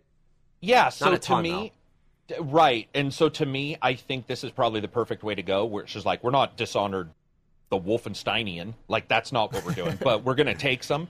So I actually feel that they've already gone this route, and so I'm totally happy with it. I'm not a big hater of the Wolfenstein games. I like different ones differently. I think What's your favorite? Could be, man, probably the original remake. Yeah, the New Order. Oh wait, you're talking about 09? No, the New Order. Two ago, or was it New Order? There was New Order, Old Blood, New Colossus. Colossus was 2. Old Blood was the expansion, which I personally didn't like. That's my least favorite. And then there was the first one, New Order. I think it's New Order. Okay. The first of these. But regardless, I didn't hate any of them. Space Station mission, Nazis on the moon. Yeah, I didn't hate any of them, for sure. I Right. just want to make sure that's clear. But I no, agree. I think that the last one we played, there were elements of Dishonored, and I don't hate Dishonored, but you know that I'm, like, the only one I've yet to play that I'm really interested in is the one you reviewed, Death the Outsider. Death the Outsider. I don't know why, that just really appeals to me. 6-hour game. Yeah, and the others just weren't really for me, but the idea of taking elements of it, I think, makes Wolfenstein stronger rather than weaker. So I have no problem with that. I think it'll be very cool. I think Wolfenstein already, even more than Doom, has a flexibility in the function of some of its weapons, and it's over the top. Like the mech suit, like you said. Like, so to me, it fits. And so I'm excited for it. I mean, again, as long as they don't go nuts. I don't want walls in the middle of nowhere so you can fucking stealth or anything. Like, it would be more along the lines of just attacking enemies and doing things in an order that is different than the person next to you. Right on. Yeah. I like the idea of Wolfenstein opening up more because, as we both mentioned, they're heading in that direction, and I think it's good for the series because it seemed like there was a lot less gameplay in 2 compared to 1, and so focusing on level design, opening things up more, drives people to focus on that gameplay more. I have a question. Let the story sit back a little bit this time around. What was your question, sir? Do you feel there's a chance that because it's twins, you'll have different gameplay elements for each twin? Like, one twin's shorter, and they can slide under this, or... Gotta be. We don't really know much, and it's coming out in July. We don't. That's why I'm asking you, because I was hoping you knew or had some data I don't have, but I don't know anything about the game. So I was like, that would be sort of cool. And it wouldn't be, that's really redundant what I said about, like, one person's taller, but you get my drift. Like, yeah, they're going to play differently and feel differently. And I feel like they have to in the spirit of a co-op game, right? Because you're otherwise, if you're playing the same as your friend, what's the point? Yeah, right. So do we know if they have powers or... No, it might be kind of like in universe stuff. I'm looking at Right now, I'm actually looking at a screenshot that's attached to this article, and you know that I'm sure a Wolfenstein fan will be able to correct us, but the armored suit that BJ wears in 2 that pretty much keeps his body together, and it's what allows him to go up on the stilts and do all the crazy shit. Yeah, they're both wearing that in this screenshot, which I think I imagine they'll tie in stuff to that suit. And imagine if you have more skills based around them. Yeah, you could do some. What if? I mean, Wolfenstein's always had a really good perk system, a really underrated one. What if they did it to where you and I somehow, now bear with me, on the co-op, if we're playing at the same time, if you and I only got okay, I don't know how this would work, but what if you and I were playing and your skill points you got could only be used, like the suit couldn't be upgraded in the same place on both people? I'm just trying to, like, what if there's 2 updates? There's a power reactor upgrade, and then there's also a gun upgrade or whatever, and you and I have to choose who gets that. Do you see what I'm saying? So that we can't overlap. So when we're playing together, you're all, okay, there's this pedestal. I'm just making shit up now. There's a pedestal, and there's an upgrade for jumping, and there's an upgrade for guns. Which do you want? And you're like, okay, I'm good at I've been pretty good at the moving around, so I'll do with that one, so that we can't overlap, because I'm really against the overlap thing. Mm-hmm. Like you said, that I don't want different, us to be boy and girl, and we're the same. Or even girl and girl on this, because you're twin siblings, female. So I would like to see something like that. Or I don't know how they would do it. I just don't know anything about the game to even guess. No, my guess would be, if anything, based off previous Wolfenstein games, it always had like a perk system that would give you better perks if you, for example, got like 50 stealth kills. Something would change, and it's been a while. Oh, so you're thinking gameplay fed upgrades? So I think it's going to be gameplay fed upgrades that are different for each one. So one might be stealth sniping. And you'll get better critical hit damage or something like that, versus one who gets up close and personal, maybe something like that. That'd be cool. I'd rather be more of a so open ended that it's not like one's a preset sniper and one is a close running gunner, but rather there are just like 3 trees that represent what style of play you want to go with, and the characters are almost just bodies that you fill, and you see a story told through them. Would you want, right, but would you, if we both got a skill point, would you want it to still be acceptable if we both chose the same skill? Or do you think they'll have different skill sets completely? I think they'd have different trees. I should have used the comparison. I'm almost okay. I see what you're saying now. Where like I see what you you're have saying like the classes, 3 skill trees. Yes. Thank you. God, couldn't get the word. No, that's all right. Well, it's because neither one of us know what the fuck's going on with the game. It's coming out in like a month and a half. Could be a bit concerning, but. Oh, I'm assuming maybe it's because it's a smaller game. Normally, like if this is a big game, I'd be like, all right, what the fuck's going on? But since it's a smaller game, I feel like they're trying to encourage that impulse buy. Like, all right, let's ramp up in that last month. Obviously we're going to see it at E3, and they're probably going to go off marketing it from then. We know the price. $40 for deluxe. Split. Oh, that's what it is. Yeah, and then the normal price is $30, and they actually make it available digitally on Switch for $30. Or I think what it is actually Bethesda's not including a cartridge to avoid the Switch tax, so it's like $30 flat across the board for every system, which I personally like that they avoided the Switch tax. Crossplay? Don't know yet. Probably no Nintendo Xbox. That would be crazy pants. Awesome. That would be crazy pants if you're like somebody's over at your place with a Switch doing it handheld. Yeah. And then like the other person's playing on a console. Dude, I would love that. That would be awesome, especially because a lot of us don't have 2 Switches sitting around, right? Yeah, like true, the idea true. That would be fucking great, man. I would love that. Well, fingers crossed. Yeah, I'm just making shit up, by the way, people. Anybody watching, none of this is real. We're having fun out here. We're having fun out here. Our last story is Red Dead Online, which has exited its beta phase, according to PushSquare.com. We got one last article to get into, and then a fun little segment to start closing out the show. Rockstar has pushed out a mega patch for Red Dead Redemption 2, and you can download it right now. By the way, this story comes from Robert Ramsey. Sorry. There are also a few fixes for the single-player story buried in the patch notes. Also buried in there is the removal of the beta label from both the game's logo and in-game text, although Rockstar hasn't made a big deal out of it for whatever reason.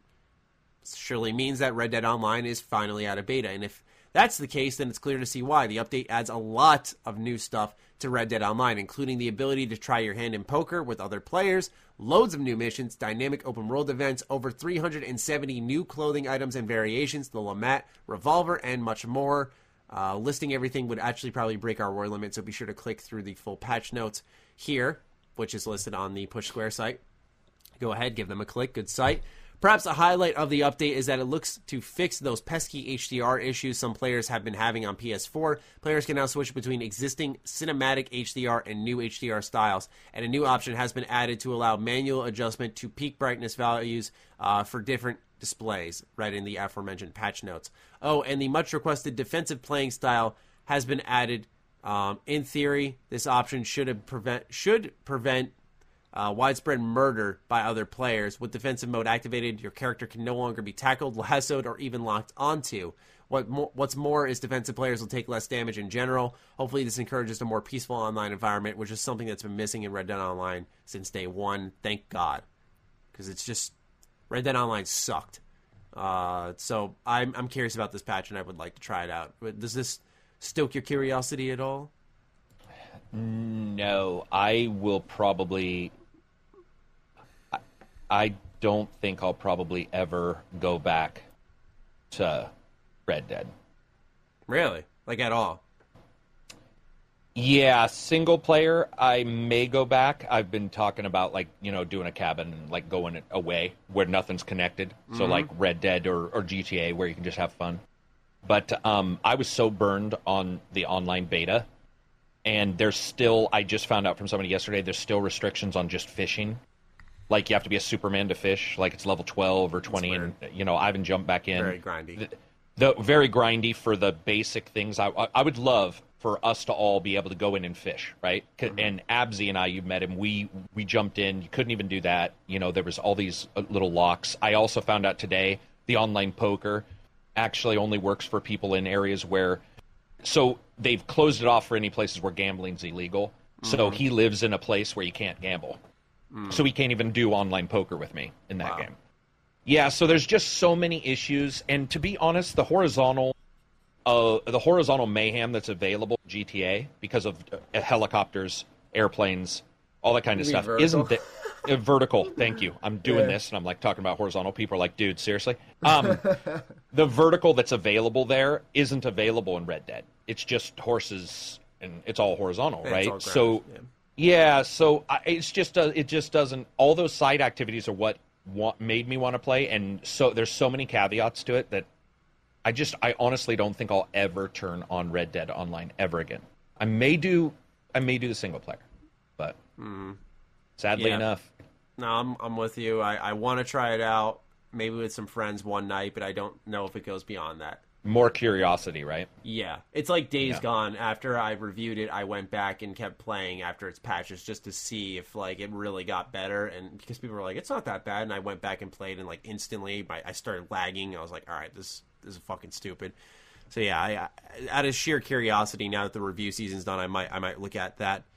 Glad other people like it. It's just not for me. It's just not my thing. Perfect.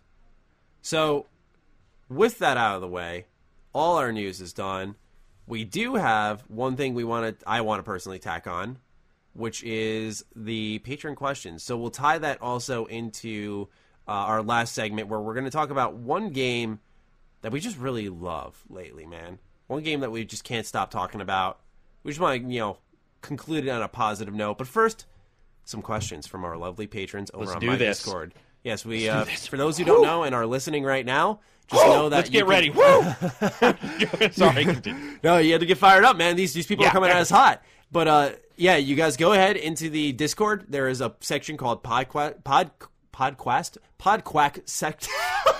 I can't get this fucking shit. This is amazing. Podcast questions. Yeah, this fuck me. I said Podquack. I fucking ducked. Podquack questions coming at you. Podcast questions. Ladies and gentlemen, you can ask on the Discord. There's a fucking section. I don't care. Don't ask your questions now. I embarrassed myself. So the first one is 2 from Johnny EC. He says, 2 questions, both kind of asking the same thing. 1, What are some of your least favorite trends developers follow, and what do you believe are some common mistakes developers do when following these trends? And what do you think would be a good remedy for these trends? For me, I dislike that a good portion of games nowadays try to make their games open world, or make their open worlds as big as possible without implementing things that would make it more enticing to explore. I don't know. Johnny kind of took the words out of my mouth, and it's funny because my favorite game this year so far is Rage 2, which is an open world game. But there are some times in an experience, like if they said A Plague's Tale, we're going to go back to that. We're just going to keep bouncing between these two titles. If they were like Plague's Tale is an open world game, I'd be like, that doesn't work. It just doesn't work. It's kind of like when sort of felt the same way when Shadow the Tomb Raider tried to open things up with a hub and then and tons of exploration. I was like, that doesn't work for Tomb Raider. It was a Did you interesting like Rise? game. I apologize. Did Rise? You like Rise? No, you're good. Rise was good. Yeah, Rise was good. I liked a lot of aspects of Shadow. I thought it was a good game in many ways. I thought the way they did Lara was great. I thought its focus on puzzles and exploration rather than gunplay was neat. But yeah, overall, I didn't think that was a game that fit that mold. It was forced because it's a good way to sell, and it's a desperate series that needs to sell to try to stay relevant and alive. And so I personally feel like developers need to stop, not put yourself in your little box, but look around, observe, see what's working, but create your own thing. You can't be a follower. You got to be a leader, I feel. And that's why I can't stand trend following in this industry, because it normally doesn't lead to anything good. Because what'll happen is you're almost piggybacking. So think of Skyrim when it came out and how many games tried to mimic Skyrim in their own way and then had their own gimmicks. You'd always mention Skyrim in that same breath. And I'm sorry, but as a creator, if I'm working years and years on a game, I don't want to be mentioned. I want my game to be good enough to be its own thing, not mentioned in the same breath as other games unless it's within a genre, right? So that's where I stand on that. I would like developers to stop with the open world stuff, much like Johnny here. And I think a good remedy for that would be, like I said, stop being followers. Create. Mine would be dishonest announcements. If you're going to have microtransactions, say it. If you're going to have like whatever you're going to put into your game, I would much rather have the dishonesty be gone right away. Right. It's starting to completely burn me out because I've already known that some will be dishonest, and I don't mean the publishers. I'm talking about the developers themselves, because a lot of people pretend that the publishers are the only ones who want money. Sorry. It's not how it works. I would really like that to stop. I would really like for people to just be upfront and be like, this is how our game is. Also, padding of story numbers. Yeah. Somebody's got a 6-hour story, fucking say it's a 6-hour story, man. I don't want 25 hours of, like, really drawn out shit. Just be like... Padding story might take precedent over open world fatigue. Yeah, and it's weird because I don't have open world fatigue and I play open world games all the time. So you and I are just at a different level right now, like with experiences. But for me, my level of of like going and seeing an announcement about a game and just being like blah blah blah blah blah, blah okay, whatever. And we're not going to have this, and you know, like of course you're going to. I talked about this. I tweeted you. I said, did you see the store in Bethesda's? I didn't know there was a store in Rage 2 at all. And I was like, did you see the store? Like, I don't have anything even about that. And I had to go investigate it. Just fucking say. That. Just say you got pimp teeth fucking skins in your store in Rage 2. I'm okay with that. But I don't need the bullshit. Yeah. Pretending they're other things. Ed Boon, we don't have loot boxes. We have boxes that are shaped somewhat like squares that are loot, and you're just like, fuck. I just don't like that kind of the terminology. They're all twisting it. Yeah, their own version of the truth, pretty much. Oh, online only. Sorry. Online, no, go off, man. I apologize. You got pumped up. Go off. Yeah, online happen to be online for single player content. I'm looking at Elder Scrolls Legends on the mobile. Shit. Dude, if something's single player and it doesn't need online for whatever reason, just don't even require it. Figure out your DRM on some other way, because we know that that's mostly based on DRM. Trying to keep somebody. Because I remember I talked about this in actually my tier list of all things. I mentioned how Elder Scrolls Online, I ranked it a B, and I was like, Elder Scrolls Online is a fun card game, and I would have played it more on my phone when I downloaded it, but every time I went out to play the single-player version, I'd go on I'd use my service, I'd be like, all right, fuck it, And I'd go play single player stuff, and it'd be like, you disconnected. I'm like, what the fuck? What did I disconnect from? My single player battle? And it would kick me out of the battle. No progress saved. No like, oh, we'll hold you here. It was just like, it reminded me of why I can't stand online only at times, because it's like, it's a fucking card game, which you can actually play by yourself, which would be nice. Dude, one of the worst examples I've seen lately is the Trials game, the new one. I never looked into the motorbike that. game. Yeah, I never looked into it. Holy shit! It wouldn't even give you loot boxes until you signed in. Obviously, it was doing those loot boxes somewhere else, like it was on the server, and you'd just be like, "Are you kidding me?" And nothing would load up, and you'd just be like, "You can't open this until you're online. You can't do this until you're online. You can't do this," and you're like, "Jesus, I'm not even in the multiplayer section. I'm in a completely separate fix your shit." Have it done on the game disc. Like, have it done with the logic of the game. Don't have it connected to some bullshit server stuff. Mm-hmm. Next question comes from Dan. It's just for me. I'm sorry, Carrick. It's a short one. Oh, no, that's all right. Literally a yes or no. It says, I get it if you don't want to address this one on the potty, Matt. I like that. The potty. But any plans for a rare/powerful weapons series for Borderlands 3? Oh, that'd be cool. That would be cool. I've noticed with my post-release Rage coverage, people like discussions from me. Like I tried to make like a walkthrough video for H2 and it just didn't do well, which, you know, that's what experiment's about. But it just kind of told me like, okay, I look at what videos do well on my channel, what don't, and it's normally discussion-based stuff, collabs, that type of stuff. So I would just say maybe if it fits the mold, but I wouldn't expect it because I feel like my weapon guides worked best on like BGS games, just because I feel like people knew me for that. People don't know me for people know me for Borderlands discussions. They don't know me for Borderlands guides. So in answer to your question, Dan, probably not. Last question from the Patreon Discord is from Redacted, who is Grimblade. He has changed his name because he was sharing Danganronpa spoilers, so he put like black spoiler bars over it. It was hilarious. Yeah, and, it's just, you go in and there'd be huge sections of black. Because that's the thing, is like as a Danganronpa fan, which I'll get into in a little bit, you want to hear everyone's experience, what they liked, what they didn't like, and you expect everyone to love it to death. And so he like writes this whole big spoiler blog on how he likes some stuff. But anyway, he changed his name to Redacted because he was using spoiler blocks so much to talk about this game. He says, he says, oh my God, I can't talk right now. This end of the podcast, I must be brain fried at the moment. What is a mechanic in a game that soured an otherwise enjoyable experience? I hate the driving mechanics in Rage 2 and feel like they are a huge downgrade from Rage 1. PS1 era Grand Theft Auto also had some really poorly designed main story missions. I like this question a lot because it highlights how much of a nitpicky piece of shit I can be. And I got to think a little bit of an answer. I don't know why. I just thought of Lego Lord of the Rings. I hated its overworld.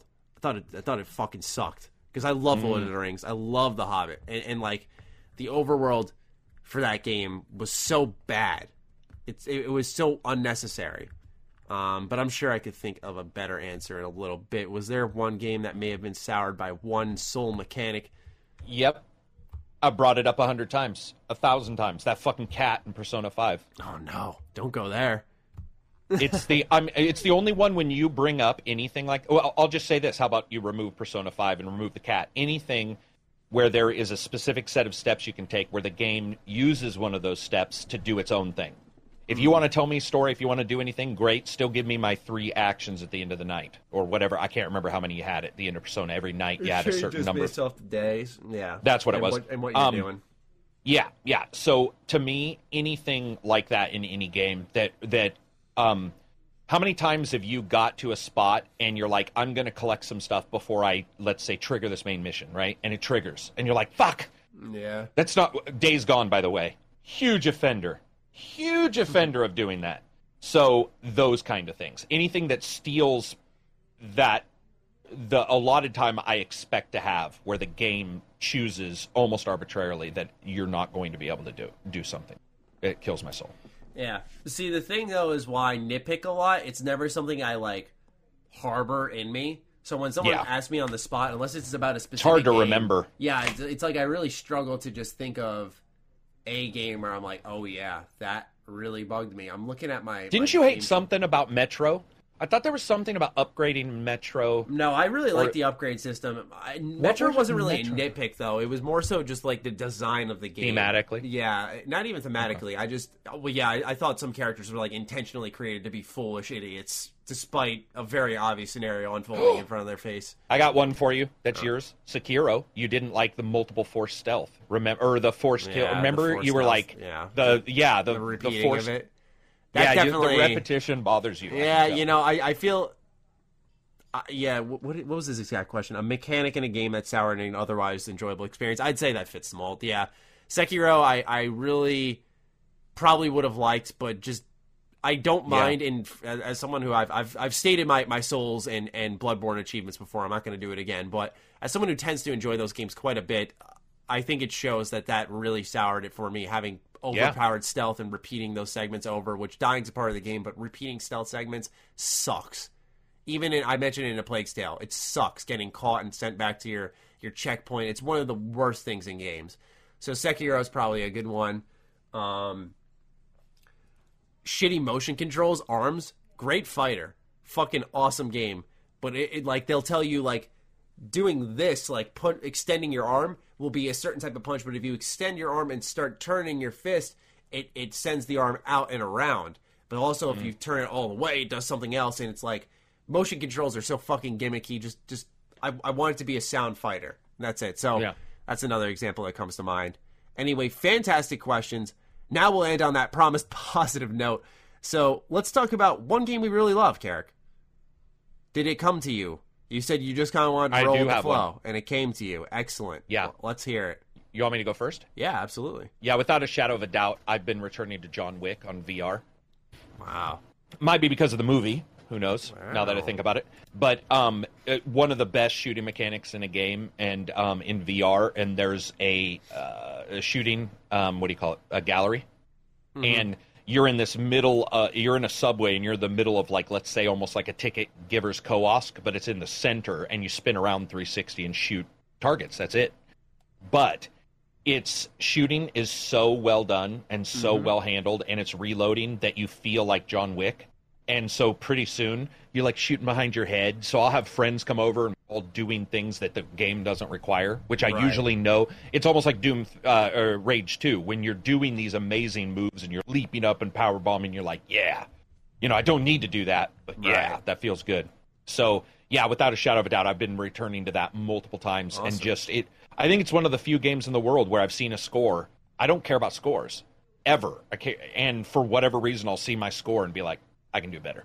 And I'll jump back into it until I'm just exhausted to the point of shaky legs from 3.5 hours, head sweaty from doing VR. And I'll be like, okay, I'm done. I've kind of looked into, I've been curious about that because I've mentioned this before with getting a new puppy. I was fucking late to this podcast because of it. It's a lot of work.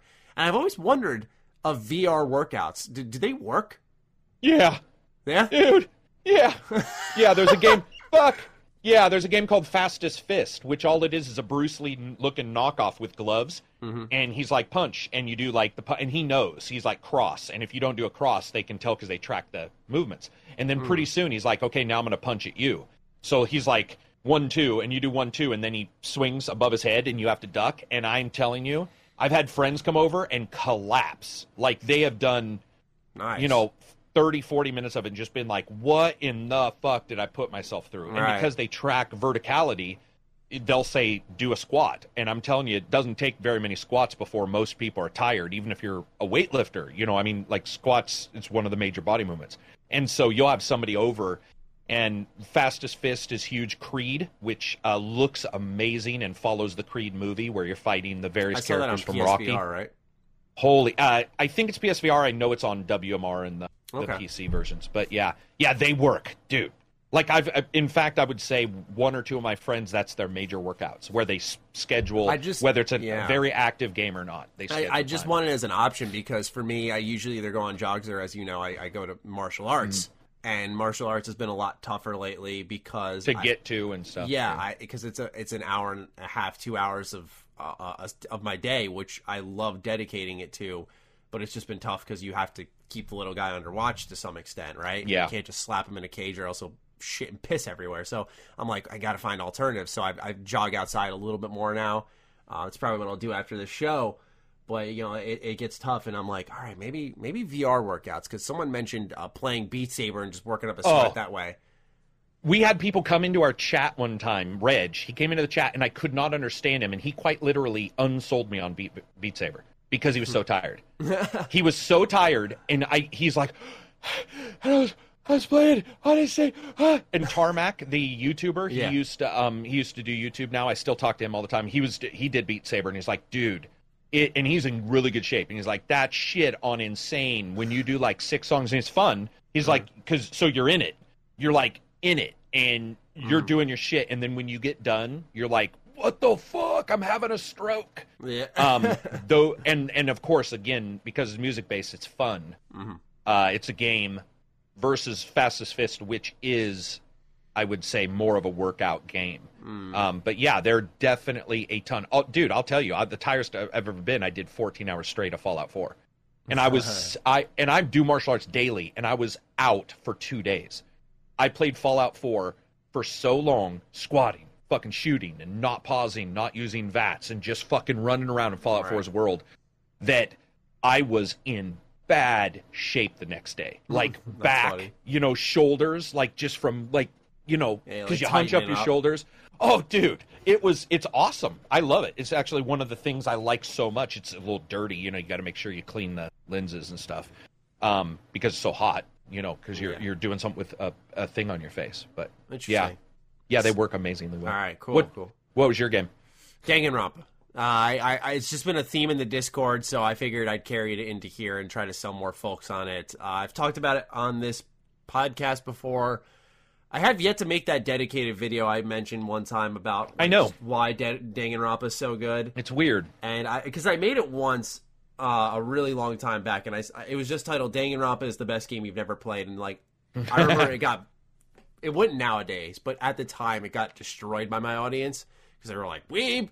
And then like the whole Danganronpa community like came in and like just fucking lifted the video up. And it was pretty dope. So I got to make like an actual, modern Maddie breakdown instead of me just like fanboying on camera. But anyway, yeah, Danganronpa, for those who don't know, this is a game that's on the PS4, the Vita, and the PC, so it's pretty accessible now. I hope one day the trilogy comes to the Switch.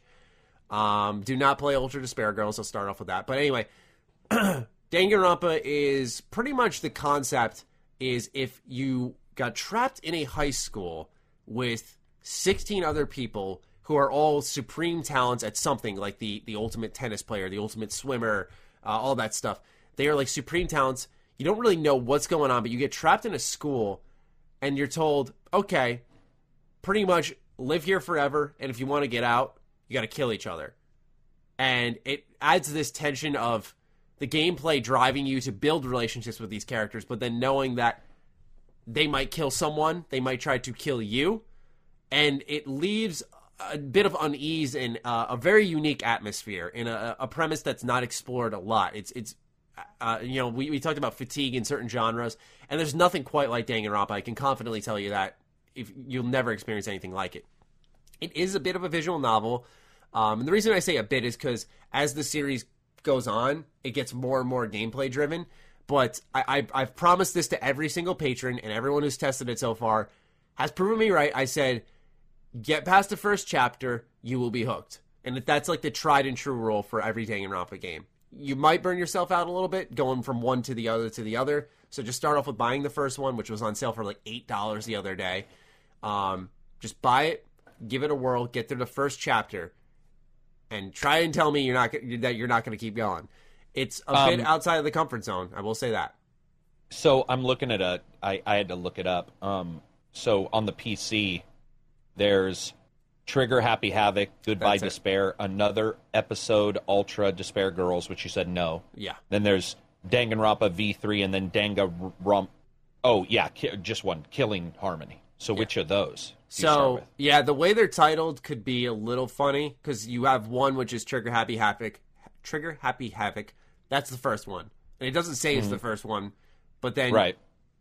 Which gets confusing, because then you see Ultra Despair Girls, which also doesn't have a number. But then Danganronpa 2, Goodbye Despair, obviously the second one, and V3, because of the V, it gets a little confusing. Is it a spin-off? That is the third entry. The way that you're technically supposed to play it is 1, 2, Ultra Despair if you really want to, which, I mean, as a person who loves this series, it's not awful. It's just not really necessary. And then V3. Okay. Or rather, the anime, if you really want to go deep, which I think if you played 1 and 2, you're probably pretty infatuated with the universe, and the anime is worth it. I have a group of friends do not like anime. Just don't. Not their thing, not their taste, and they like Danganronpa enough that they watched 12 episodes of that show to fill in a part of the story, to complete the universe that really isn't necessary for V3. It's really not. It's just kind of like more. But anyway, really sinister style game.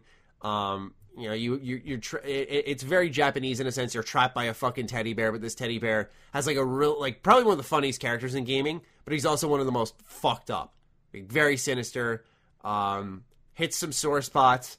It's rough, and the game tackles some really deep, dark themes. And I think that if you're sold on good storytelling, it doesn't get better than Danganronpa. I said it on the stream last night. I'll say it again. Probably my favorite series to drop it, like a new series in the last 5 years. It came to the Vita in the US in 2014. So in the last 5 years, this is my favorite shit. It is tremendous. It's got really good reviews on Steam too. Really good reviews. I'm just looking, yeah. Just because it is so weird looking. Even if it is a visual novel, which people go, I can read a book. It doesn't feel like, and you don't feel like it's a cumbersome experience because of it. Everything, like the writing, the voice acting, the little audio blurbs that sometimes play when there isn't full-on voice acting, the trials, the gameplay, the investigation, how the story unfolds, the secret of the school, for example, I'm just talking about the first one, the post-game content. I mean, it's a very complete experience that lets you develop relationships with these characters. First game's about 30 hours, second game's 40, third game's about 50 to 60, depending on some of the extra shit you do. Gets longer each time, requires more of an investment, but I will say this. If you stick around until the first chapter of V3, fucking one of the most bold openings in a video game I've ever... I'm not even exaggerating, because I know I sound like a fanboy, but ever fucking played. Carrick, it is fucking insane what they do. In the at the end of the first chapter. Are there a bunch of mini games too? Inside the trials, there are mini games. So you can do Psyche Dive, and it's based off like the flow of it. It's to make it more of a video game, so you're not just reading. So when you're in a trial, you'll have to do like Hangman's Gambit. There are some, I'll admit, that aren't as good, but sure. I thought 2 had some of the worst, but outside of that, 1 and V3 I thought had really good mini games in them. And 2's mini games aren't awful; they're just, I think, much more forgettable. And the Hangman's Gambit in 2 was actually atrocious. 2 has a text blurb where a girl, she's got like horns, white and black, and she says, "Man, I'm hella stoked. I'm 31 flavors of stoked for all this deliciousness." Ibuki. That's the... Oh, you know who that is. I could tell by the way you described her, yeah. The characters are just memorable, man. Like, it becomes cool. A very large cast, and I just say that if you are hesitant on it, sure. But if you ever see it on sale, it's an instant buy. Okay. Because I get the skepticism surrounding it. It's a different series. It's a bit of outside of people's comfort zone. But if you are feeling confident and you do trust me, which you should, especially on this one, man, it's worth the dive. It really is. One of my favorite series of all time. And it is pretty much done now because the guy who directed it and pretty much anyone who made Danganronpa what it was had left the studio and made their own, and now they're working on a bunch of other, they call them murder games. So they're doing their own shit on a bunch of new IP and shows and stuff, which is excellent. Like, they took the audio director, they took the composer, they took like the story directors of both Danganronpa and Zero Escape, which is another pretty fucked up series. So some pretty powerful minds working on a new set of games there, and so anything that made Danganronpa good's not really there right now. So. And 3 has a demo on Steam if anybody's listening. Yeah, sure. Give it a whirl. It doesn't spoil anything. Yeah, go for it. It doesn't spoil anything, V3. It's demo. I feel like it's a hard sell because a lot of what's grabbing you is the narrative. But there are a lot of like references, good humor that I think could grab people. But yeah, man, it's worth a shot. It's certainly worth a shot. Excellent. All right. Well, with all of that fanboying out of the way, that is the end of episode 203 of the Ham Radio Podcast. You know what I found out mid-show? And I found this out through Colin, because after I was on his show, he told me, like, yeah, it's going to go up on the Patreon first, and then it'll come out a week later to the public. And I'm like, okay, interesting. So I was like, I'll join his Patreon just so I can listen back to it myself. And I found out that he embeds his podcast into his Patreon posts, because there is an audio section where you can take the link from SoundCloud and then paste it, and then it'll have the audio in the Patreon. So now people could listen on the go through their Patreon app if they are patrons, which I thought was cool. Instead of clicking on a link or going through SoundCloud, it's just an additional step. So for those who listen this deep, just know from now on that will be a thing. It is way easier for me, too, because everything's just on one page. I'm usually hopping between 40, which is why you'll see me make mistakes. So, yeah, good news on that end. That's very cool. I didn't know that. Yeah, right. I think it's a new addition. Patreon's great, man. Just expanding it in good ways for us. Anyway, we hope you enjoyed this episode, and we will catch you next week in episode 204. Peace out. Peace out.